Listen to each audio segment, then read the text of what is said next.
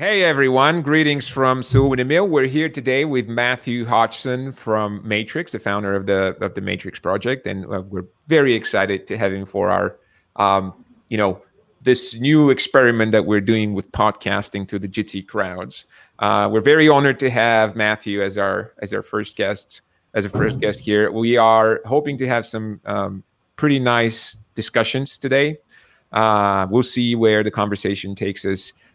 Matthew, welcome. Very happy to have you here. Yeah, awesome. Thank you so much, guys, for having me on. Really looking forward to catching up, and conversations with both of you are always really fun, and it's been quite a while since we've had the opportunity. So I think that kind of capturing one of these on the fly as a podcast is a brilliant idea.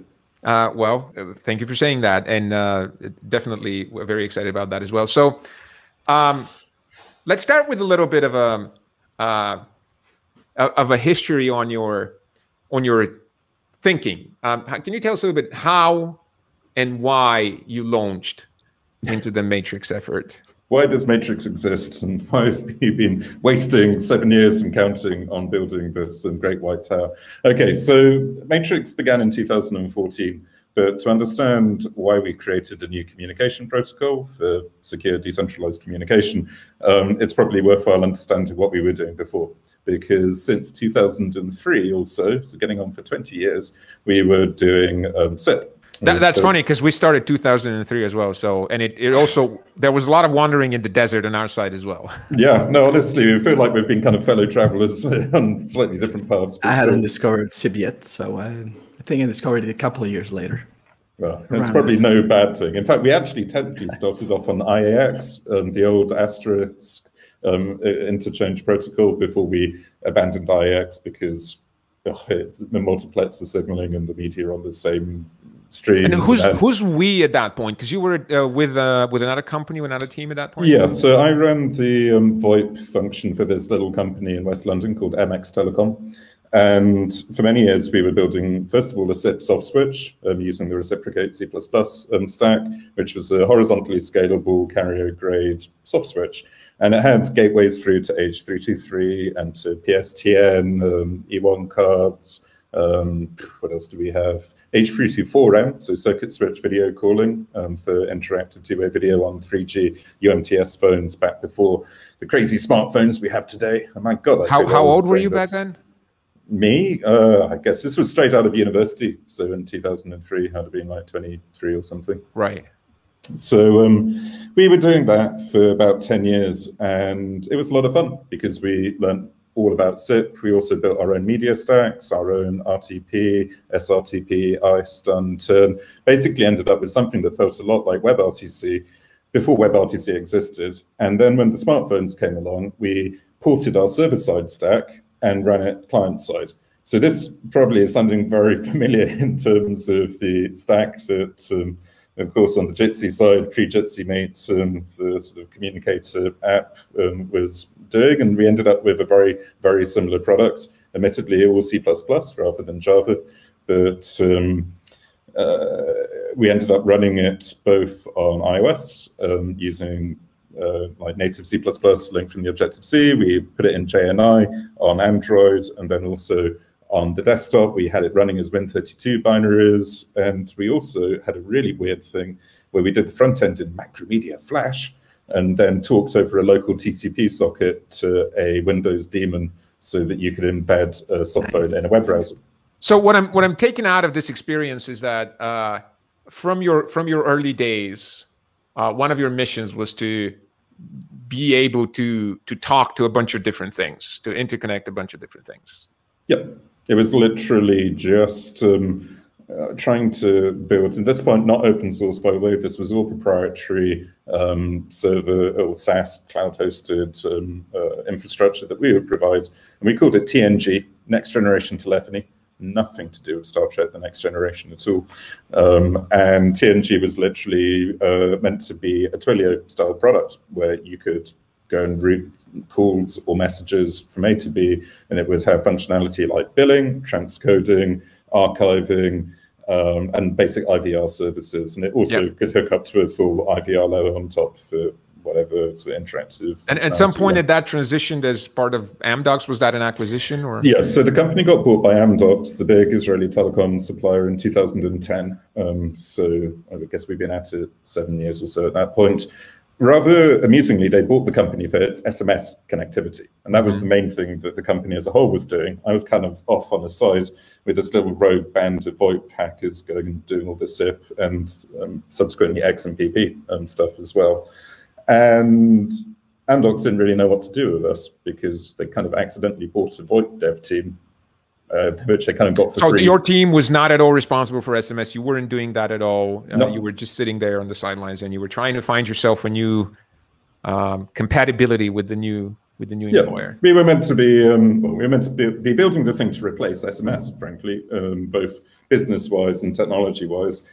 And after a little time rattling around inside Amdocs trying to find compatibility, as you say, we got lucky, and Amdocs realized that if they mixed together my VoIP team with the mobile development team that they had also acquired a month later, a company called Stromezzo in France, which was a spin-off from France Telecom, based up in Rennes in Brittany, that if they combined those guys with my guys, then you could start building smartphone apps with a VoIP stack in it, as well as messaging and address book and merged address book, all of these kind of features, and start competing with Skype or WhatsApp or that sort of thing. It was all the rage back then, right? Competing with Skype.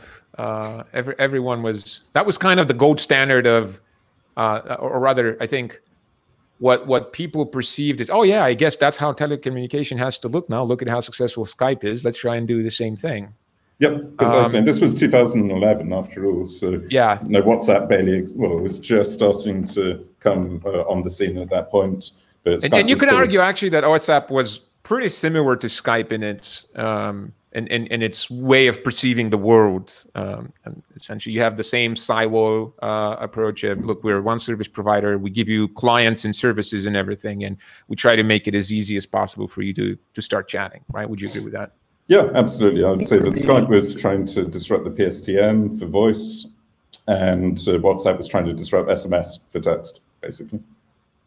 So for me, what Skype brought to the table was a departure from, like everything else before Skype, you built things to look like a phone because that was what you had as an inspiration. So a big dial pad in the middle, and you chased the things with the button, and it was numbers, and extensions were numbers.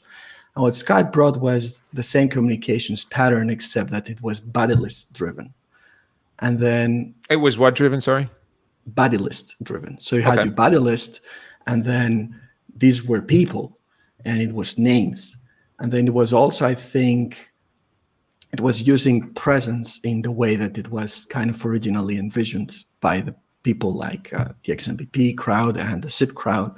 So it's like, oh, you set your availability and you do this and you do that. And then when the likes of WhatsApp came in, well, presence is in the toilet right now because everybody is available at all times, which is... Yeah, that's not really the WhatsApp, right? That was just a matter of... We actually became available all the time. It's not just that your present state changed. Your personality changed because now we walk around with these connectors to the internet all the time, and we are available all the time.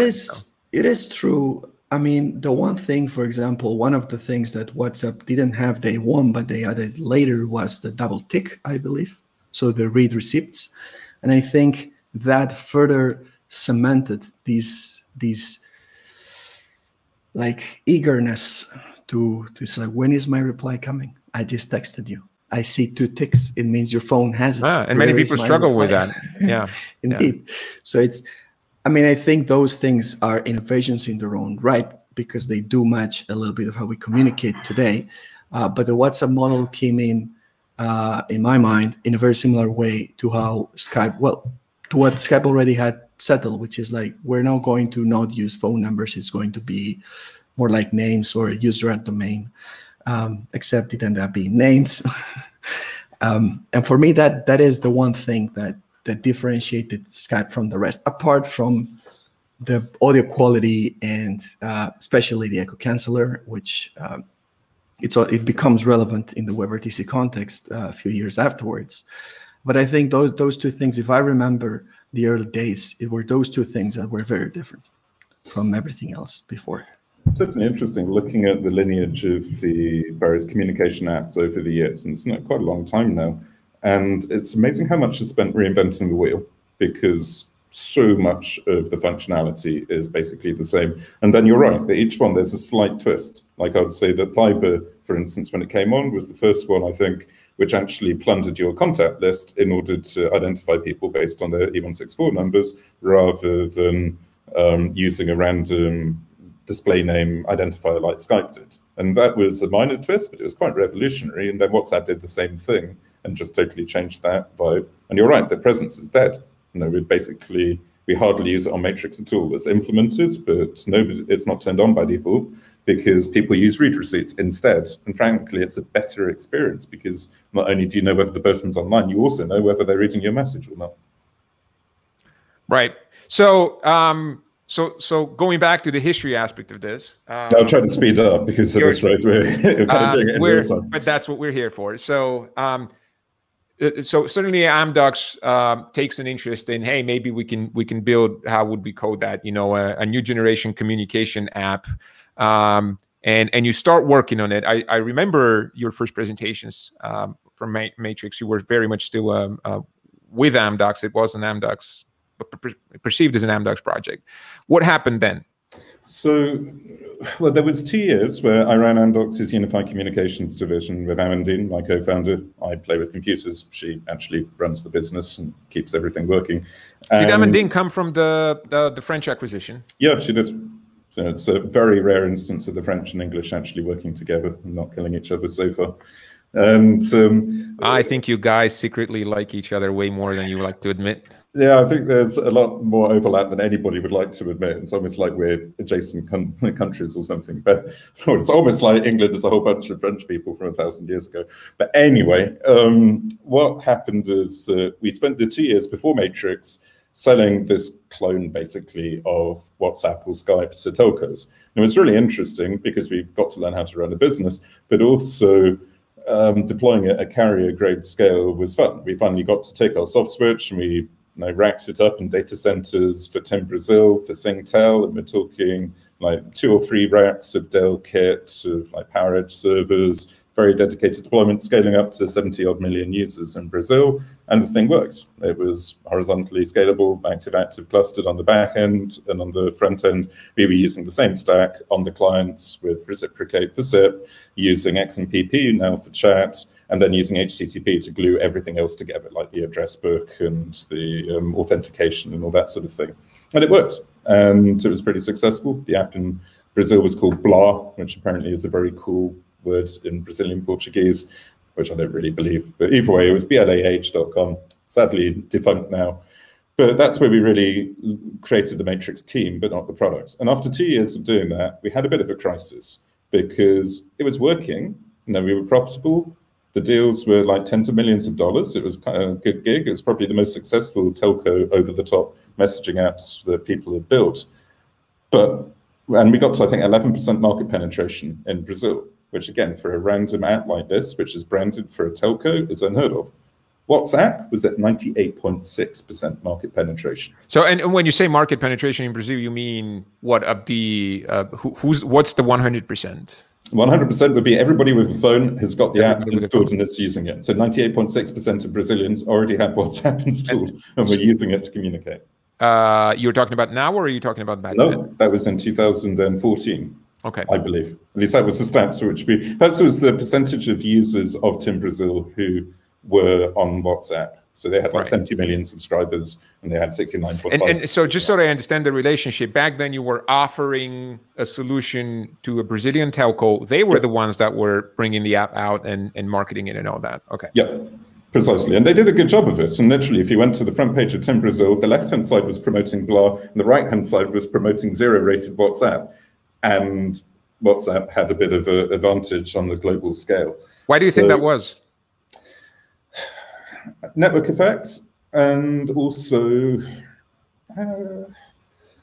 honestly, first mover advantage, global network effects, possibly that it's not branded as a telco and that it's an indie app. And also, they were moving much faster than us because we were certainly somewhat slowed down by the process of going via a telco. I mean, we liked in Brazil; they were great to work with, but still, they're a telco. On what things did they move first? Do you remember? On WhatsApp. Well, interestingly, feature-wise, we were way ahead. We had video conferencing. Like in 2014, it was up to 10-way MCU-based video conferencing on iOS. Did you write the MCU, by the way? Yep, we did. Good job. Not me personally, but it was using, again, the same VoIP stack, like a WebRTC stack that we had for that. Yeah, and it worked. And that was like 4 years before Skype did video conferencing on mobile. And I think we were one of the first in the world to do it as a service, a tool. But it just didn't have the network effects that WhatsApp had already. But so on which things were they moving faster? I'm trying to think now. I mean, this is 7 years ago. It was probably, well, it's more that having shipped the initial app with the feature set that we had, there obviously needed to be constant evolution and iteration on it to keep it up to speed.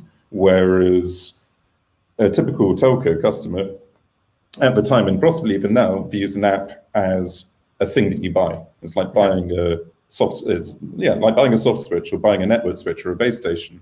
You know, you go and, if you're a telco, you go and buy your 4G network from Ericsson, and you bought it and it's done. And in 10 years, you buy a 5G network. And they were thinking of it in the same way. Whereas obviously WhatsApp was just constantly doing little incremental improvements, nothing massive, but I don't know, it might have been captioned images, I think came out at about that time, or the ability to bundle images into a set. And obviously we could have done that too, but the velocity and the agility when selling to a telco is very different to if you're just doing it as a startup, like WhatsApp were doing it at the time. All right. And so we reckoned that we needed to change something massively if we were ever going to displace Facebook and WhatsApp. And that's where Matrix came from. It was basically the experience of 10 years of doing SIP and XMPP and all these other protocols, and saying, if none of that had existed, and if you're just sitting on the internet today, what would you design a universal communication protocol to look like? And there would be some really obvious things. You'd just use HTTP, because every developer in the world knows how to use curl, knows how to use a web browser. They like Twilio.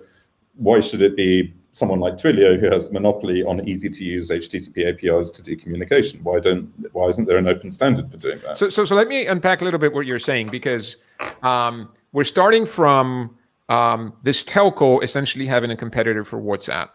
And you talked about your frustrations of, it's hard to try and outpace WhatsApp when you have to deal with the added complexity of a telco. Now, so you go, well, let's try to do this alone. And then you think, okay, let's reimagine everything from the ground up, which is also an interesting question. Like, why did you feel that everything needed reimagining from the ground up? Why didn't you just start over from what you already had and started a cloud service over it? And then you said something else that was interesting. I'll probably just add that to the question, because your next thing, as you are reimagining things from the ground up, and you immediately go to what matters for developers, which is interesting that you would think that. Why do you believe that the developers here are those who have to be satisfied? You're obviously thinking about an ecosystem. You're not thinking anymore about the siloed approach. And I'm curious what took you there as well. So I guess it is the same question. Yeah, I guess this is the fundamental thing. Why build a protocol and an open network rather than yet another silo?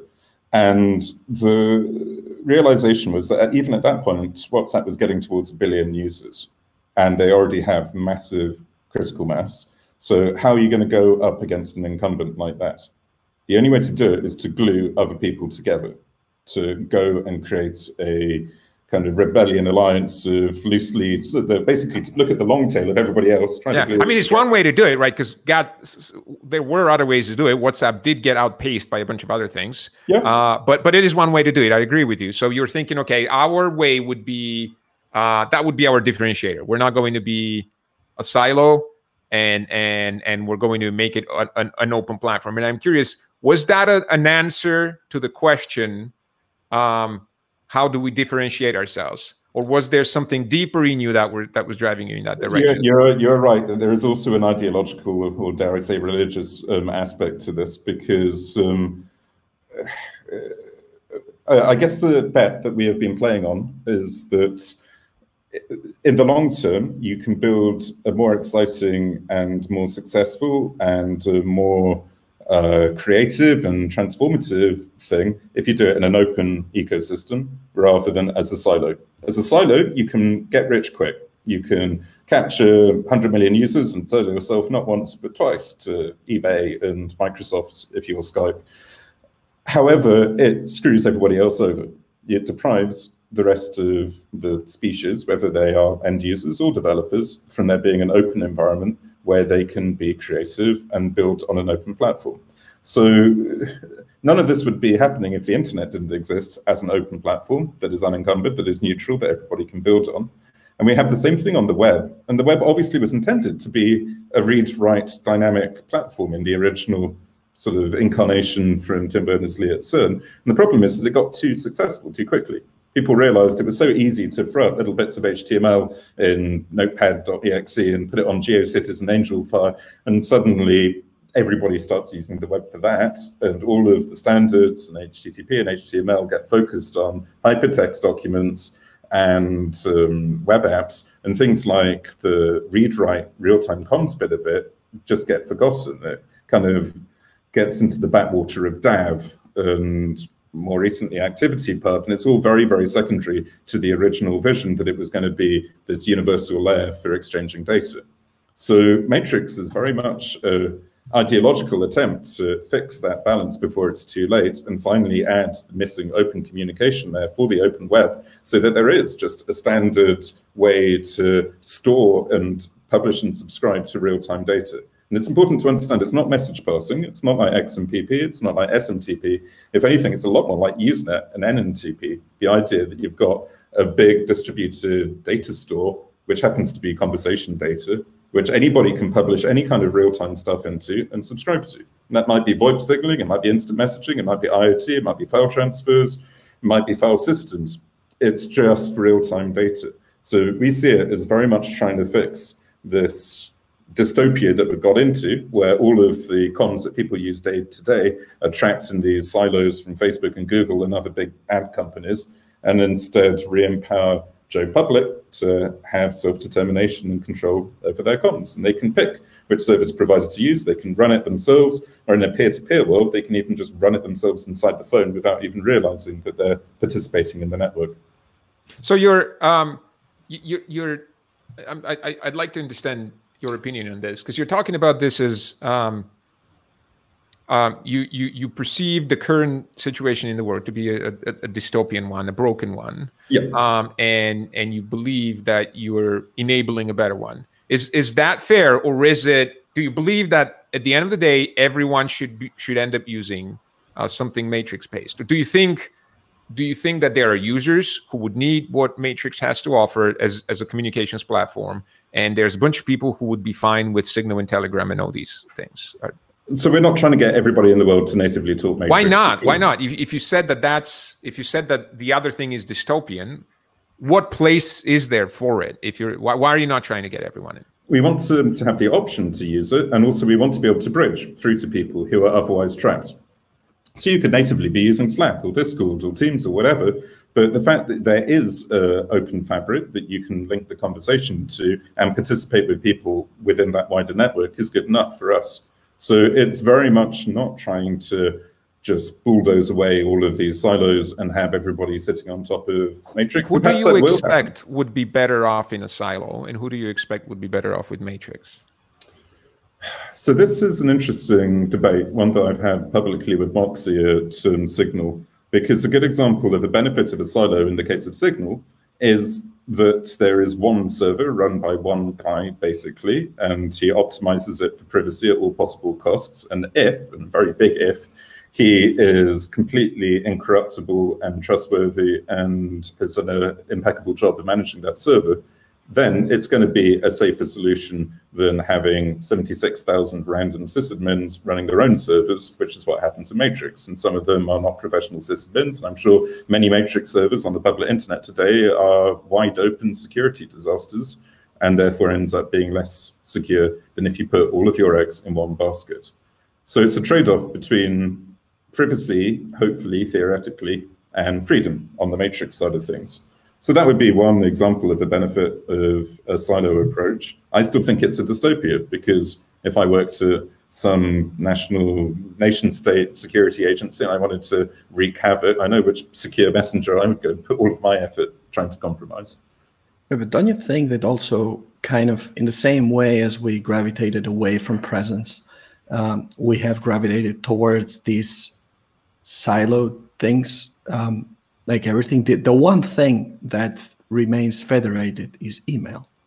And even so, people that host their email today in 2021, you need to be really careful and do your job very diligently if you want to receive email from, Gmail and the likes.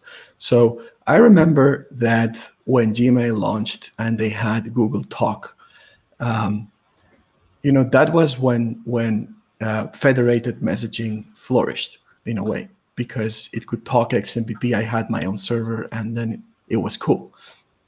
And then WhatsApp and all of these things happen, and people are not, we all complain about having 10 apps in our phone.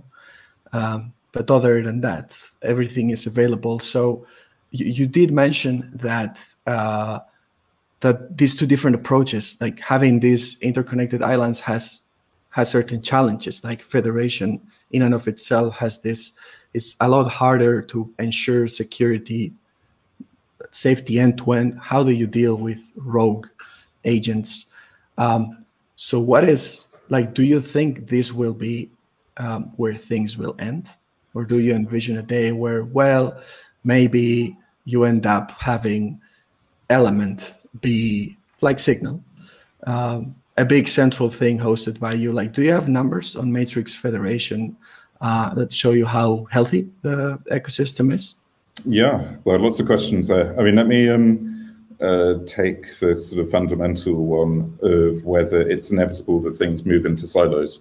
And I think part of it is that you're right, it's so much easier to build a silo than a decentralized system. And I know firsthand, because for 10 years, we built proprietary silos. And then for the last 7 years, we've been building precisely the same thing, except now it's open source and it's decentralized and it's standards-based. And it's literally the same team of people who have done both. And I would say it's about 6 to 10 times more effort to make it work in a Byzantine fault-tolerant, decentralized, open federated manner than if you're just doing it as a centralized product. So why would you do that? If I walk out of the office and go on a Chiswick High Road and ask some random guy on the street, how much is it important to you that your messenger is decentralized and built on an open standard and is end-to-end encrypted? The 99.9% chance is that they don't care at all.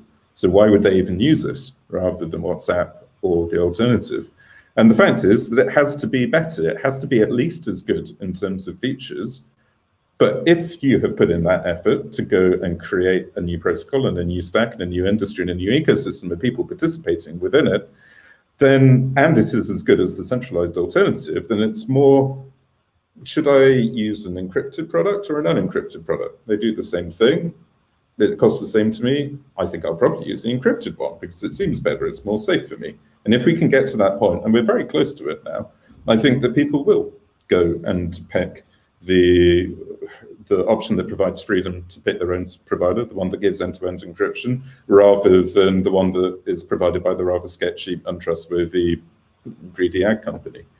But there you mix two things here. Well, not mix, but mention two things. One is freedom, and the other one is encryption. Mm-hmm. And so, for example, WhatsApp claims to have encryption, and we cannot be sure. We have been told by a guy that it checks some boxes. And what, the thing is, for Joe Random on the street, is like, well, they say it's encrypted, and there's no proof otherwise. So don't you think it will take a lot of convincing to tell people, hey, this is more better, than the other thing?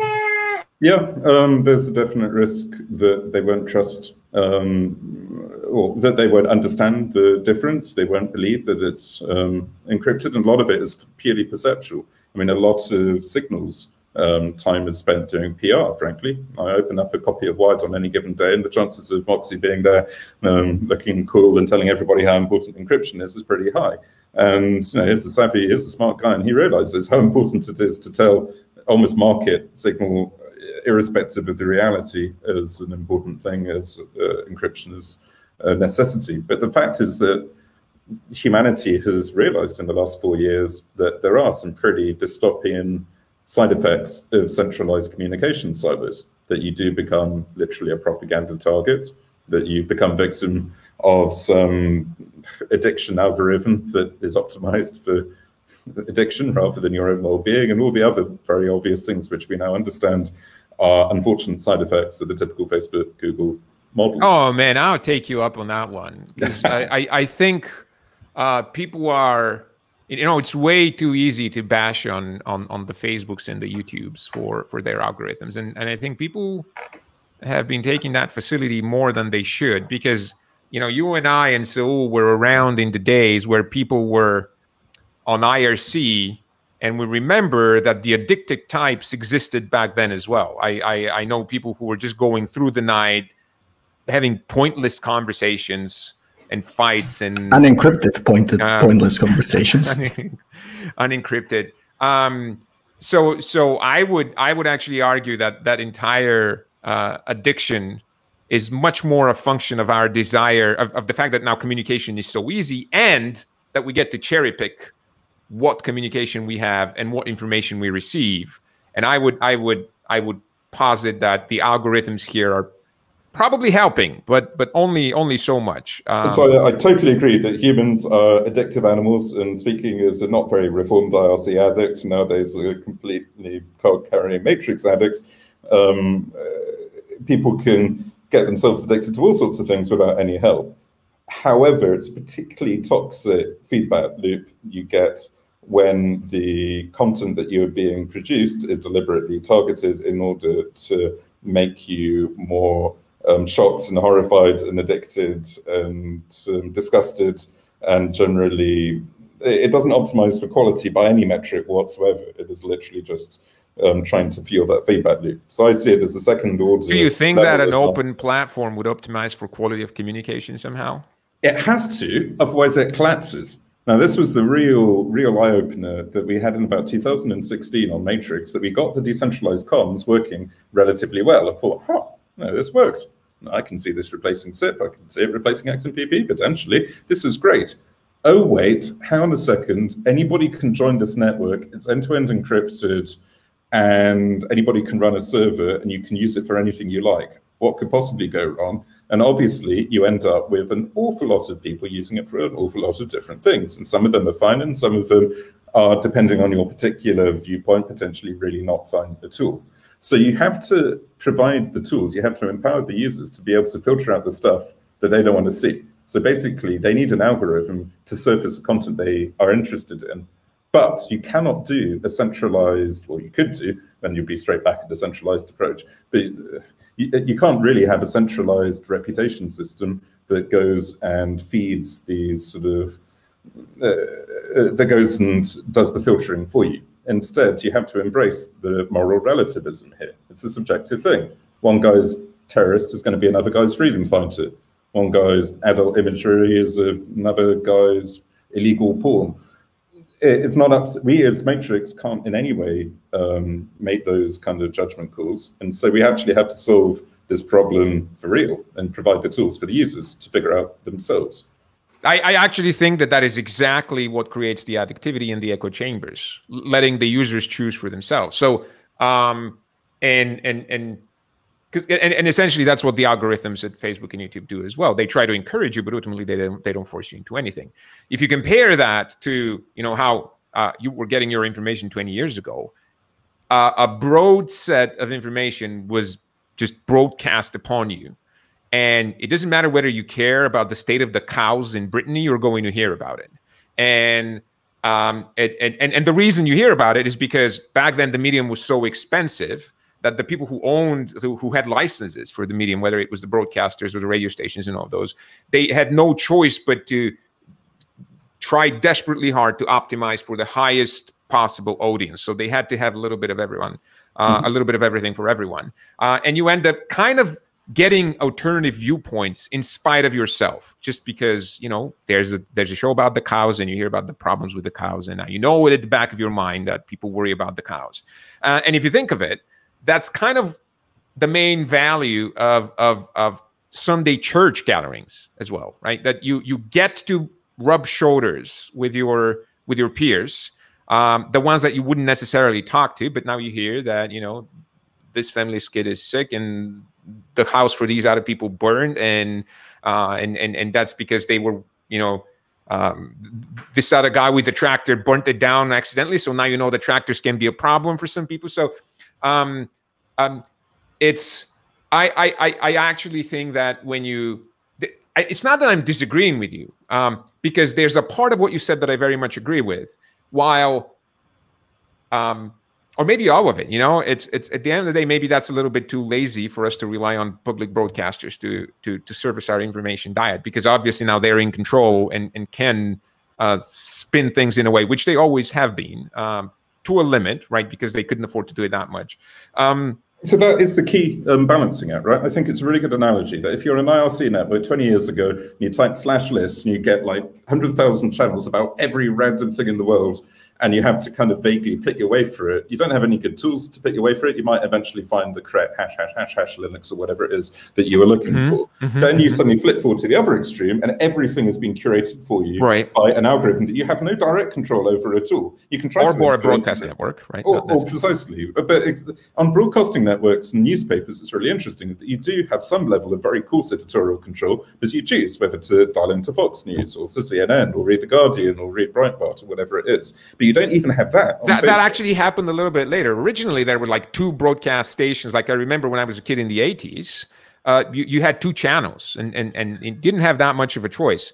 And I agree that we've been traveling toward the world of today. You know, the minute that you had cable, and then 2 operators became 20 or 200, we started traveling toward the world of today, which is where you have, you know, maybe 2 billion possible information sources. But in the newspaper world, you've almost, unless you're in a dictatorship where the government is deliberately suppressing the media sort of range, there's always been at least 2 contradictory viewpoints from like the 1600s. And before that, it's almost who do you go to in the village to get a point of view? Do you talk to that elder or that elder, and they're going to tell you the left wing or the right wing kind of viewpoint or whatever? Whereas on a Facebook world, that you just don't have that. There is one algorithm that has been curated for you based on the things which you seem to be interested in, and you just can't change the viewpoint. There isn't. I would. Again, I'm not convinced at all that the algorithm is what really determines here. But essentially what we're arguing about is, do people get their information bites because primarily they're served to them by algorithms, or is it primarily because they seek out, you know, I want to see what Alexandria Ocasio-Cortez said next, or what Ben Shapiro said next, or and they just go and seek out the same sources again and again. I'm sure that the algorithms play a role. It's a second order effect, I agree, on top of the fundamental one of what people were looking for in the first place. But I guess we see a responsibility with Matrix to try to let people literally create their own algorithms and also visualize what their algorithm is doing and saying, hey, we're showing you this AOC post because you keep stalking her Twitter feed, or by the way, we're showing you this Trump thing and 99% of the world might disagree with what this says, but we're showing it to you anyway. By the way, do you want to even visualize your algorithm? And we'd be playing around with WebGL and doing kind of map-based visualizations of the communities which exist in the public matrix network, obviously not looking at any private metadata, but just looking at the public room that's out there. And you can literally do cluster analysis to draw big blue continents and big red continents. And you can put a pin in the map and say, right now, your viewpoint is here. And by the way, do you want to see what happens to the room list? If you go and move it over here, and no, I could, if I screen share right now, we'd be able to see. Yes, go for it. Let me just go and quickly pull up a thing called Cerulean, which hopefully is online. It's a clone of Twitter that we built on top of Matrix. I'll just have to find it. And what it has in it is the ability to literally curate your own algorithms as an experiment, so that you basically subscribe to reputation feeds, which are rooms in Matrix, i.e. pub topics in Matrix. And they have like this user, this room, this server, this community is plus 100, minus 100. And it's entirely up to you which ones to subscribe to. You can then blend them together to different percentages, and then you can republish that. And a bit like Pandora playlists allow you to go and subscribe to different music tastes and then kind of recommend. But Matt, is this the way that people are supposed to be using Matrix today? I mean, I understand that the protocol you folks built accommodates many different use cases, but the one we sort of start talking about is more like chat, right? So and rooms, and in that kind of environment, you definitely are in charge of the data you receive, because you go to a room to hear about something. So this other thing is a little bit of a slight twist on that, right? It's a more of a Twitter-like kind of thing. So is this the main use case for people today? Or it was very specifically the room list on matrix.org was the first starting point here, because at the moment it feels like an IRC channel list. It's got, I think, 60,000 rooms in it, and it is everything from hentai to maths to games to all sorts of different things, and it's just totally unusable. And we wanted to allow people to kind of curate it and say, hi, I'm interested in the Linux stuff, and can you get rid of the NSFW stuff, or whatever it might happen to be. But it becomes even more, so let me just share my screen. I'll show my whole screen for expedience. If in a kind of Twittery style microblogging context, so hopefully you can see here my Sarah Leon client. And here I've subscribed to hash evil on dendrite.matrix.org. And this was a room. If I say that I like NSFW, I like this. So it turns out that some of these things I can adjust the levels on to literally gray them out. So let me go to, say, this post here. And it's a threaded set of conversations. It happens that it's done via Matrix, but it's got the same kind of semantics as a Hacker News style thing or a Twitter style thing. And if I go into here and I say, hey, I don't want to see evil stuff. I don't know if I have any evil users here. Let me find a better test thing quickly. Oh, it's going to take ages because none of it's cached. Okay, here's Bob from Twin Peaks, if anybody knows Twin Peaks. And Bob is pretty unambiguously evil. And I might go... That's not Bob, actually. No, it's not, isn't it? It's the dancing man, or whatever it's called. Right. We also have Bob in here somewhere. Bob, wow, Bob. Sorry, I get confused by the captions being Bob. Do we actually have Bob in here? No, it's just the dancing man. But either way, you get the idea that you can subscribe to different views, and then you can go and say, I dislike evil, therefore I want to fade him out, and stuff which is sent from the Bob user will now be faded out, etc. There's a very, very simple way of doing it, but the logical extension beyond this is to literally have that map, a 2D rather than a 1D set of metrics where you can go and position yourself.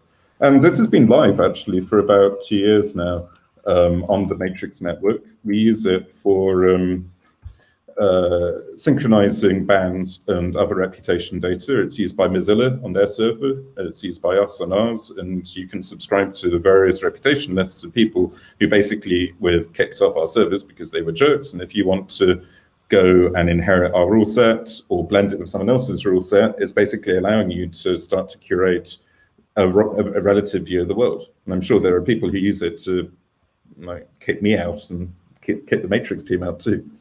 You know, there's two aspects to this. One of them excites me and the other one doesn't excite me at all. The one that doesn't excite me is that it means more work, because I now have to go and you know, understand these concepts and tweak them and keep them in mind and maybe readjust them. And I don't know how much I would like to do that.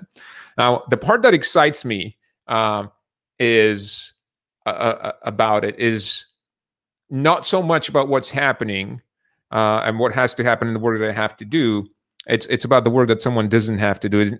What I mean by this is, you know, in the early 2000s, I'd say I was, you know, a diehard fan of Federation, as Peter St. Andre would say, you know, federate or die. Of course, you know, what else would you do? And then as time evolved, as we evolved with time and we struggled as a business and for various reasons, and I started really questioning it, and I was looking at users and how happy they were using one option versus another. It really wasn't obvious to me that Federation was bringing anything of substantial value, and it was obvious to me that It is making things harder in terms of innovation, because you have to keep moving parts up at the same level and then act accordingly when they're not at the same level. And the complexity was hugely increased. So I guess at one point I was just, I don't know why you would bother. I don't know what the problem is with having 10 apps on your phone and just using 10 different networks. I'm not convinced that there was a problem. And interestingly enough, what brought federation in as a necessary thing was, it's kind of what you were saying about compromising Moxie in Signal. Interestingly, though, it's not the secret services that compromise that single party. It's not the NSA, it's not the CIA. What I think we've seen way more often and way more obviously is we, the mob, compromising them. So if you look at Facebook and Twitter, now you're essentially, they are Moxie in their own silos. They run which makes them, look, if I have a problem with what's going on that platform, I know who I have to go and shout at. And these people are going to cave in, and if the mob is big enough. So you end up having Twitter and Facebook essentially having to pick sides in ideological debates, philosophical debates, really, where they really shouldn't have to pick sides. And once they pick, they end up curating views that are, morally not outrageous, but simply incompatible with one way of viewing the world. And it's inevitable. I think that, as you said, as long as you have that single party to compromise, sooner or later, they're going to have to pick a side. And what excites me about what you're showing is that when we say that the network provider is no longer the person responsible for these things, when they wash their hands out of it, when we say that you're responsible for that, we're saying that the network provider isn't.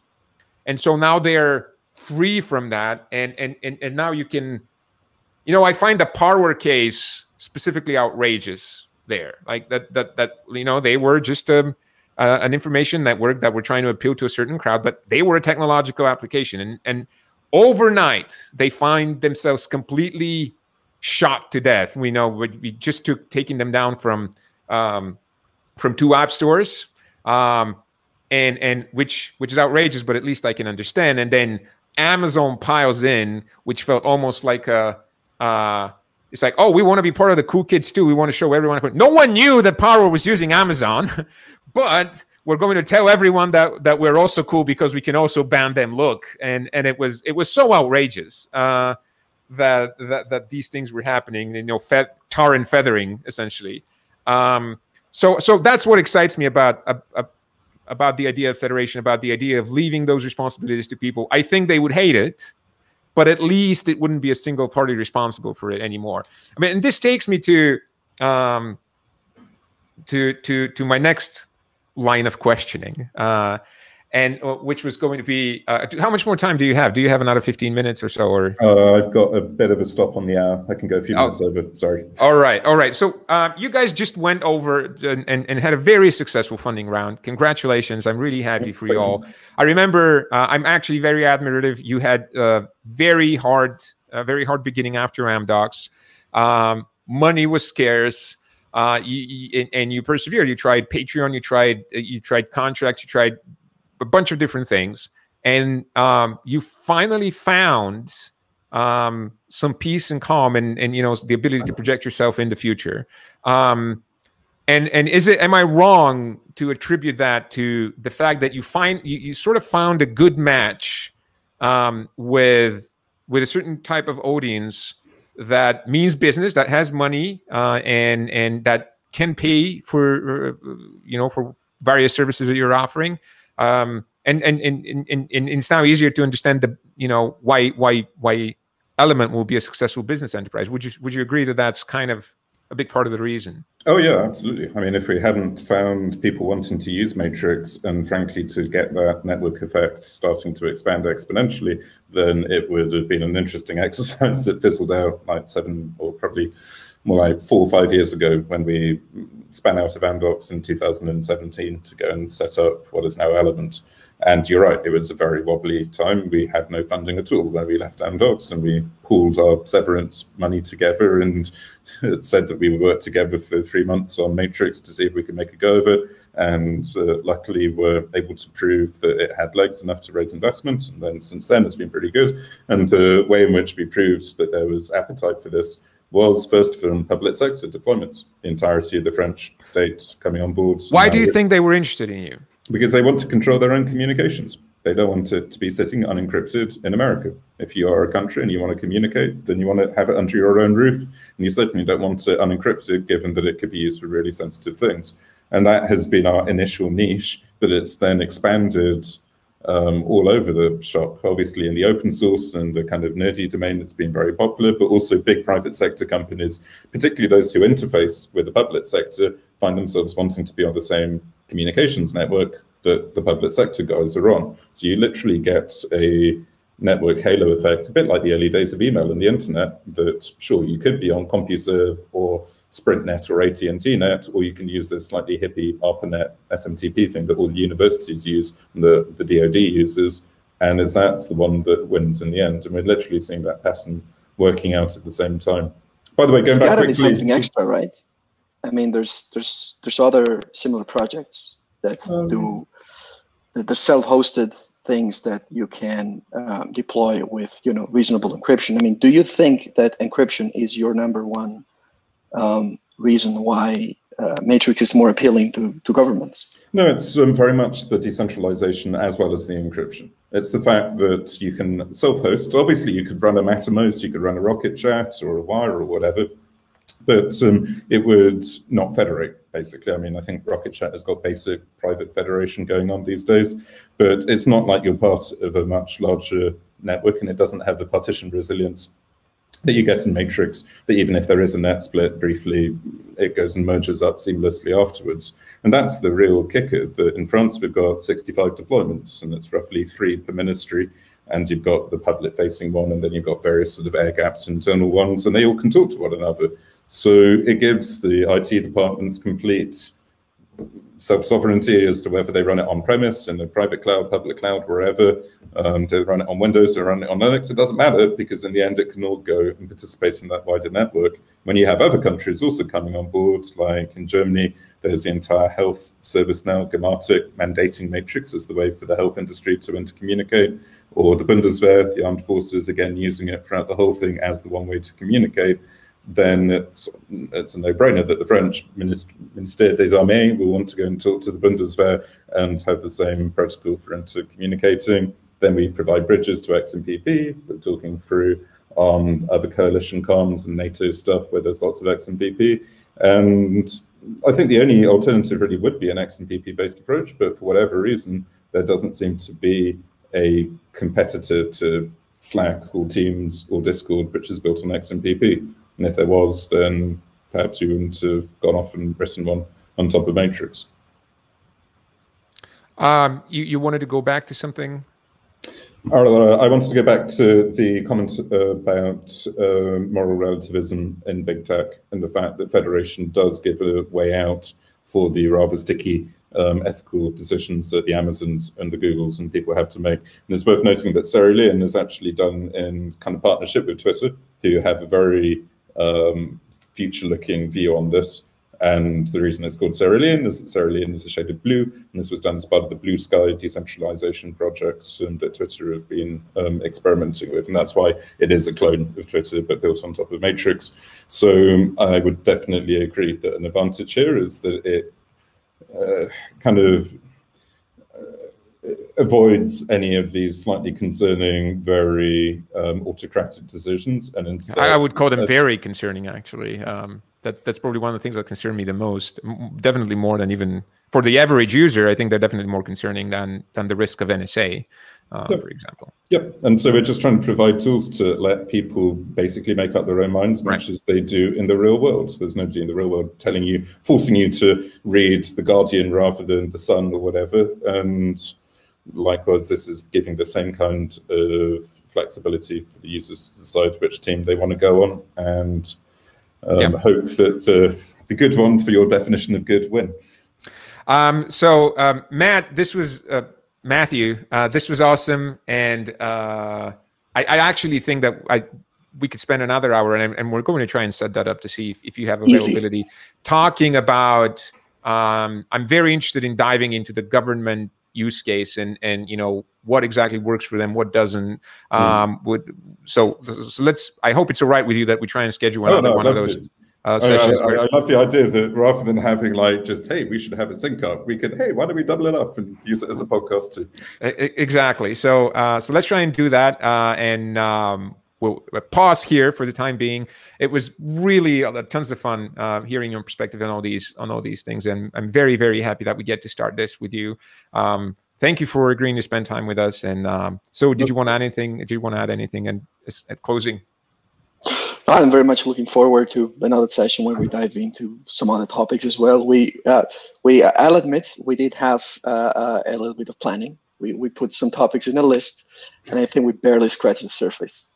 But that's fine. That's a good sign. Exactly. Yeah, it's a great sign. And for example, you did briefly touch on the peer-to-peer aspect. I think that's another really interesting topic where we can dive into because it has evolved a lot across time, and you folks have some really interesting stuff. We had a breakthrough a couple of months ago with a whole new routing algorithm called Snap, which I would love to talk about. But yeah, thank you for the opportunity to chat and to be part of the first broadcast. I'm honoured, and it'll be really fun to follow it up at some point in the future.